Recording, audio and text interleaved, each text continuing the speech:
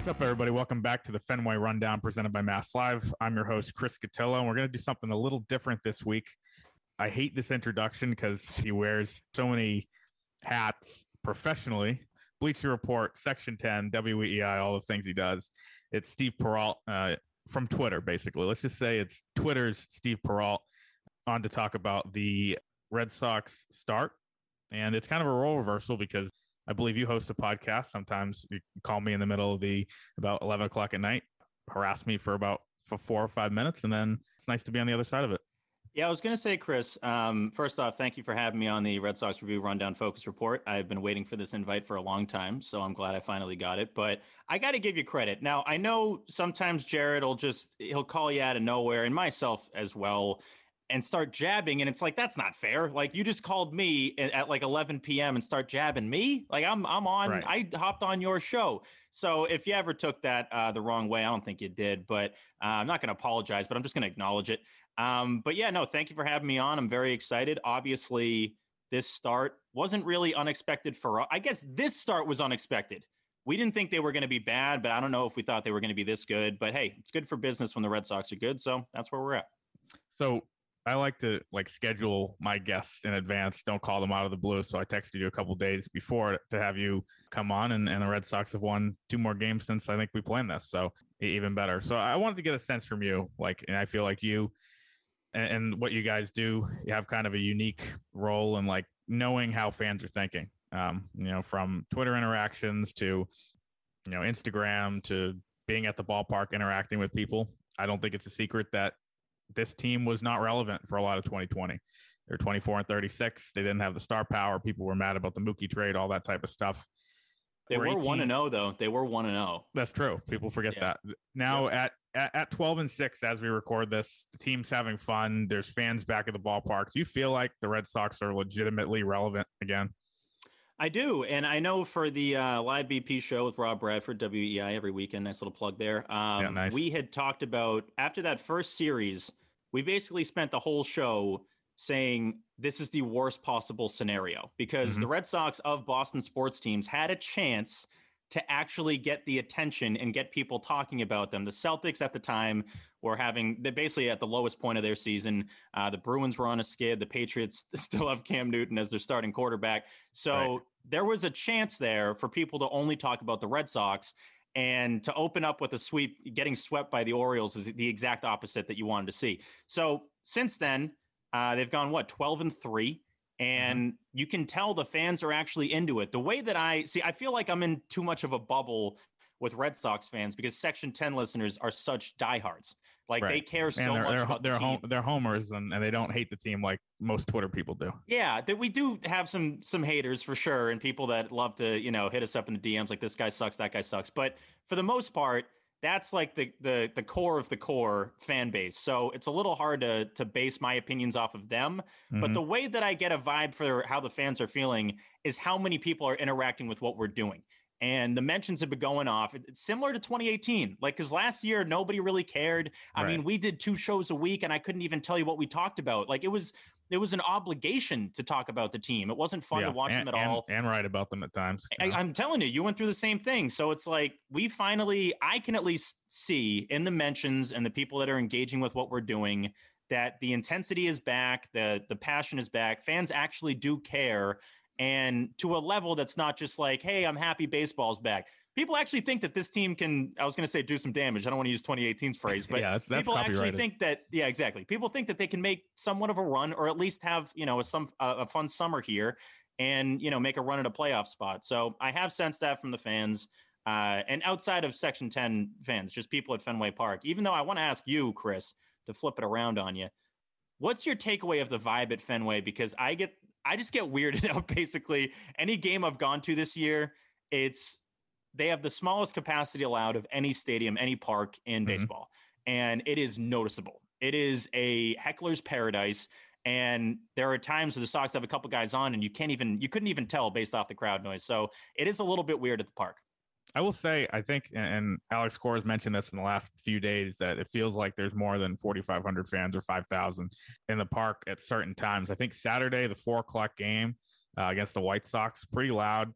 People were pretty into it. Solid environment there. Yep. And then, last night against Toronto, it felt like it was pretty loud. People were into it. I think the interesting thing is you can hear that rogue heckler, and I'm sure the players can too.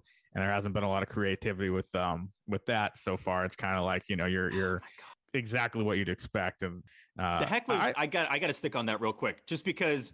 Get better, all right? If you're gonna host a comedy show during the whole game, at least have some decent material. Like it drove me nuts on Saturday. I was there with my girlfriend, Emerson Latzia, Sam. I'm blanking on his last name. Betting guy at Nesson, great dude. And so we're watching the game, and this dude a couple rows in front of us, he was so annoying. He was a White Sox fan, the type that needs to let you know that they're a fan of the opposing team. Gets up literally every hit, flips out and tried to be the funny guy, and he's not funny. If you're going to be a heckler, if you're going to be let's make this about me, be funny. I think when the lucky moment I had in the press box, we heard a guy, what was the phrase that was said? You tweeted about it. I forget what the exact phrase was. Oh, the guy's like, what are you, the bullpen pitcher? Or, no, what are you, the BP pitcher? Pitcher? Yeah. And I was like, all right, that's not terrible. That's better than the fact that that's the best heckle I've heard so far this year shows that the hecklers need to be better. Well, you got to think it's their time to shine, right? This is their moment. Limited capacity. If you are a professional heckler, this is 4,500 people, what you've been waiting your whole life for. They probably saw the tea leaves a year ago and were like, wow, in April 2021, these stadiums are not going to be full. And there's going to be a lot of people listening. Yeah. I did want to talk about what Fenway is like. You can't really, interact with other people in the stands. Everything's kind of zip tied. That part's weird. Concession stands are only some are open, and you're going to be obviously distanced and all that. But comparatively to last year, I know you weren't there, but it just does feel so much more alive. And I feel like that, I think we've underestimated, I guess, for all of time, how much the energy from the fans really does, help the home team. I feel like we kind of realized finally last year how much it really does matter. Yeah, I think the only fan last year was Garen Austin. I think she was the only one there that probably pulled for the team that wasn't a part of the media. But yeah, you can tell the difference, but it's still my general takeaway of being at games so far this year is it's kind of awkward. You really, the zip ties, something about zip tied seats. And I understand the concept. I totally get it. They don't want people that are, get a couple drinks in them, start hanging out with their buddies, and now crowds are forming. I totally get the concept. It makes sense. But when you're trying to find your seats, and every seat around you is zip tied, it's like, all right, let's get comfy in these, little tight seats and watch the old ball game. But the vibe is a little bit odd at Fenway Park, but you can't really complain about it. I'm just glad we're able to go back to the games. I mean, last year, not only was the team terrible, but obviously nobody could go. So that impacted fans as well. I think that's something that I didn't factor in as much for the merch that we sell for Section 10 is that it's so based off of people wearing it at the game and showing it off at Fenway and on the road at other ballparks, that when that wasn't the case, it was just completely different for merch sales and just for people caring. They want to show off that they listen to the show. They want to show off that they're fans of the Red Sox. And they weren't able to until this year. One thing that I noticed over the weekend, a lot of people got those marathon jerseys. A lot of people got the Patriots Day. They did. And they're extremely expensive too. They're $430 a piece. So I don't know why people are dropping that much coin on those. I think they're decent jerseys, but definitely not worth $430.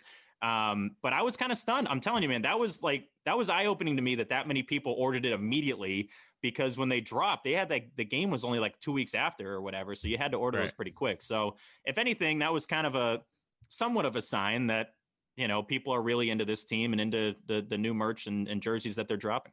They're not even talking about 2020 and that team and, everything that went wrong, but it just even felt like 2019, those guys were just exhausted from the playoff run the year before. And even on a team that won the World Series in 2018. And you've had a bunch of the guys for interviews and know some of them, even the 2018 core, there wasn't that crazy 2004 or 2013 personality within the clubhouse. They were extremely good, obviously extremely talented, won it all, but they weren't that kind of crazy, really big on social media type guys. And now it feels like they're bringing in those types. I think everybody talks about Kike Hernandez, but Bobby Dahlbeck has some personality and shows that, and we everybody knows he's a big music guy and he does different shows and is pretty active on Twitter and Instagram and stuff.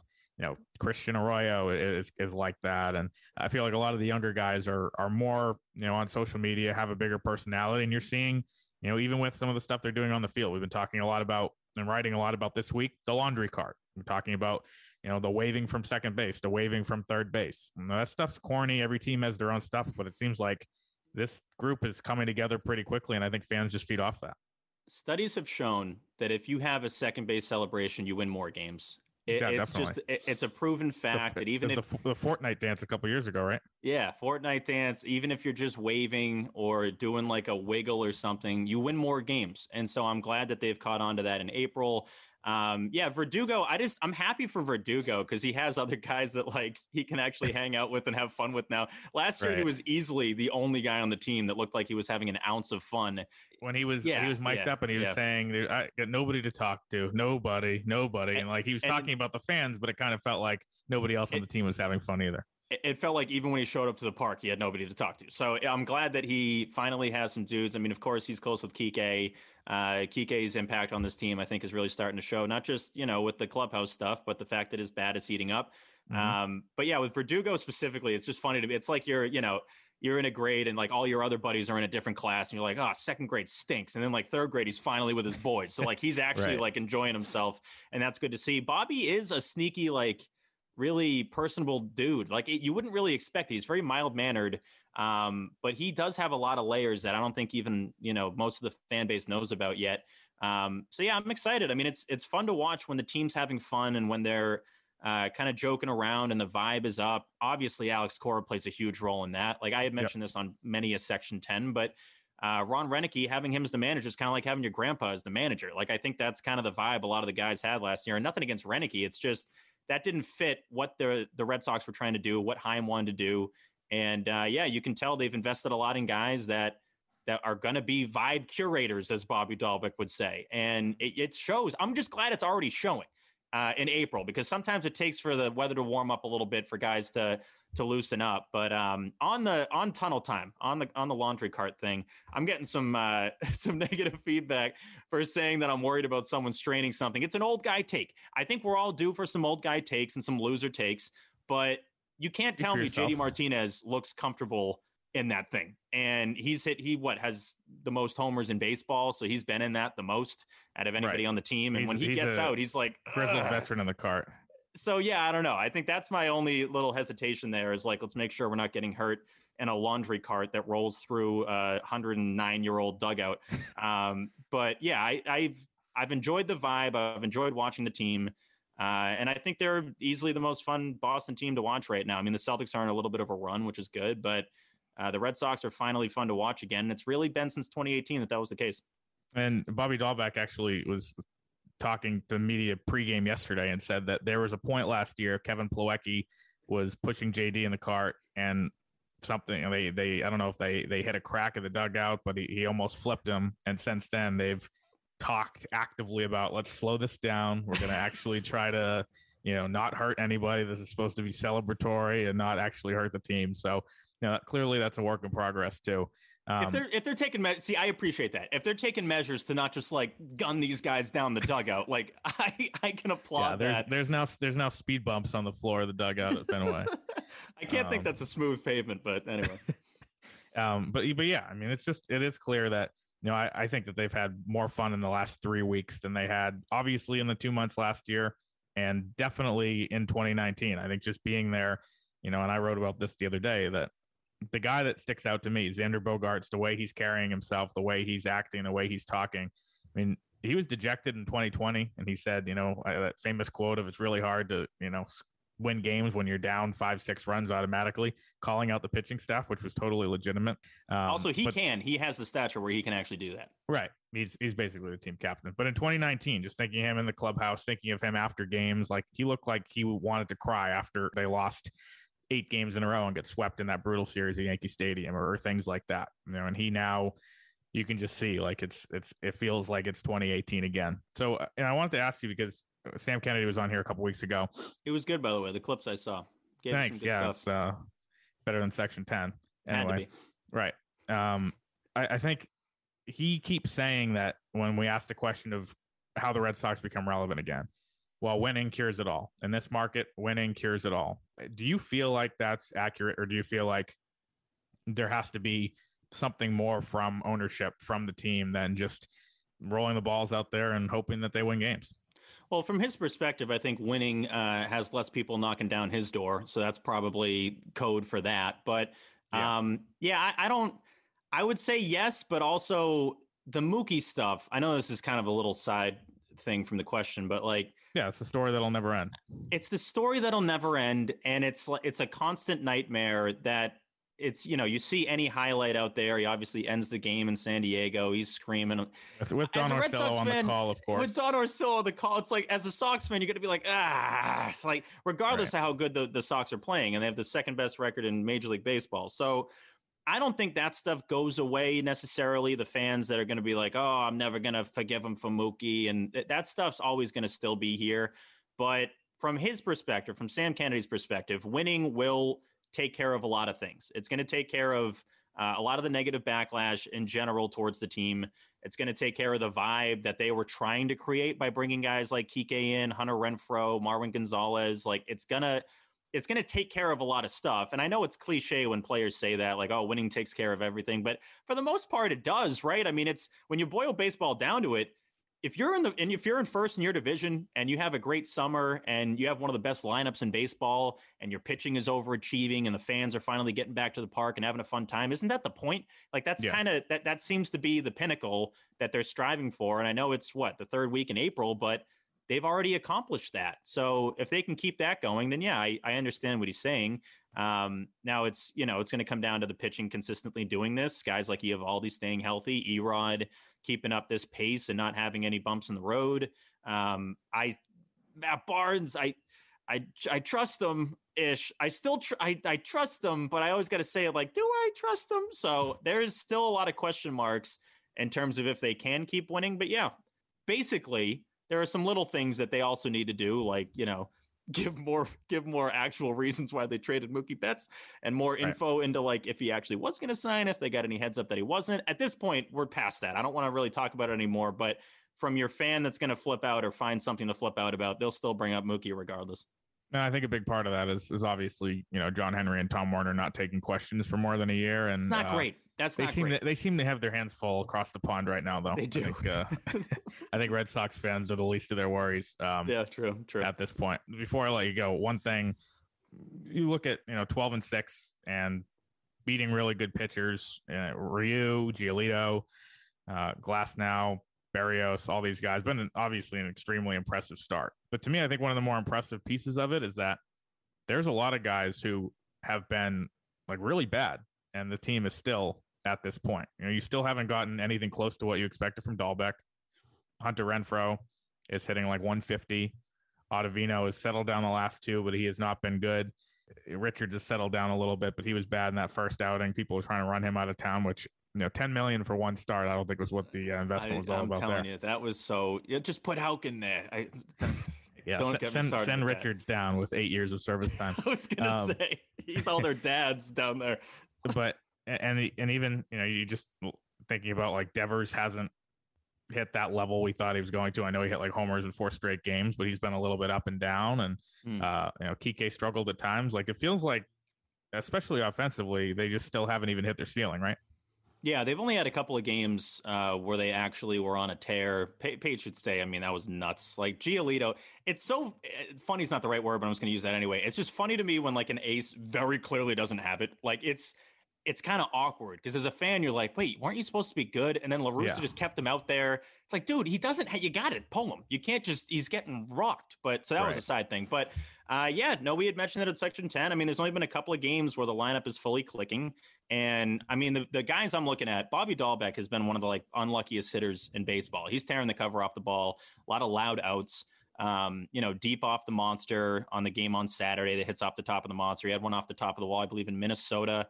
Warning track in Minnesota. Obviously, a couple doubles in that game, which was huge. So I think Kike is kind of where you want him to be. He's heating up. He's going to get around 260, 270. That's where you expect him to be. Rafi's going to have a huge summer. I hated going into this year. People are like, oh, I really think it's going to be a breakout year for Rafael Devers. Rafael Devers the last 2 years is the last 2 full seasons is like a 30-100 guy. So let's breakout season. I mean, this guy's done it. Let's stop acting like he's still, I mean, he is like 13 years old, but let's stop acting like he hasn't shown you that he can do it at a high level. JD's been the biggest impressive part of the lineup that we didn't expect. I honestly was very worried going into the year that he was at this point, let's say whatever it is, what's today? April 21st, that he was going to be 220, 1 homer, a couple RBIs here and there. He leads Major League Baseball in basically every offensive statistic. So he's been enormous. And I think he'll come back down to earth a little bit. Verdugo is going to stay around 300. His power is going to be good. Vasquez is around where he should be. He'll probably end up around 270 or so. Like you mentioned, Marwin's around 200. Renfroe, we didn't get Hunter Renfroe. Sox didn't get him to hit like 280. Like I understand below the Mendoza line. Run into a few. Yeah, under the Mendoza line's not great, but I mean, naturally he's going to heat up a little bit. So, and Christian Arroyo's been awesome. I mean, I fully expect him to still hit 357 in the middle of July. So, exactly. I think he's been the biggest surprise. So naturally, some guys are going to come down to earth. Bobby's going to heat up. Renfroe's going to have some more homers when the weather gets warmer. So the last thing you should worry about as a Sox fan is the lineup. I just want to make sure the rotation can stay healthy and maintain. I mean, their ERAs are naturally going to go up a little bit. I don't think all these guys are going to stay around 3. But if the rotation can stay healthy, if you can get Tanner Houck some more starts and make him feel more comfortable up here, there's no reason to think the Sox can't consistently do this for, all summer and into the playoffs. So the last question I'll give you, I feel like you just answered, but simple one. Do you believe? I do believe, yeah. And they've given us reason to. They've given us plenty of reason to. There's really nobody. We had to struggle to find guys that we thought were underperforming. And going into the year, they needed these additions that they had to overperform. And Richards has gotten a lot of heat, but Richards has been fine. Like, what do you expect from Garrett Richards? He hasn't been great in a while. If he's good, if he's serviceable and stays healthy, which is kind of a big if, then fine, relax. Like, we're acting like we got to get rid of him after 2 starts. Everybody chill. So I do believe they've given us reason to believe. The vibe will not change. I don't see that changing. I don't see Cora's approach changing. And yeah, overall, I mean, there's no reason to think they can't keep doing this all summer. So I'm just happy, Catillo. I'm not going to lie. I'm just happy because between Section 10, EEI, obviously all the time that we spend on Twitter, it's just such a better summer when the team isn't awful. Like this is going to be enjoyable, and I'm excited about that. Well, that's Steve Perrault. I'm Chris Catillo. It's funny, dude. My dad was asking, who does you write for? I was like, Catillo. He goes, isn't it Catillo? I was like, it is Catillo. I've said Catillo so much that I've forgotten it's Catillo. So it's Chris Catillo. This has been the Fenway Rundown. Steve will never get either of those names right, but appreciate him coming on, I guess. I appreciate you having me on, I guess.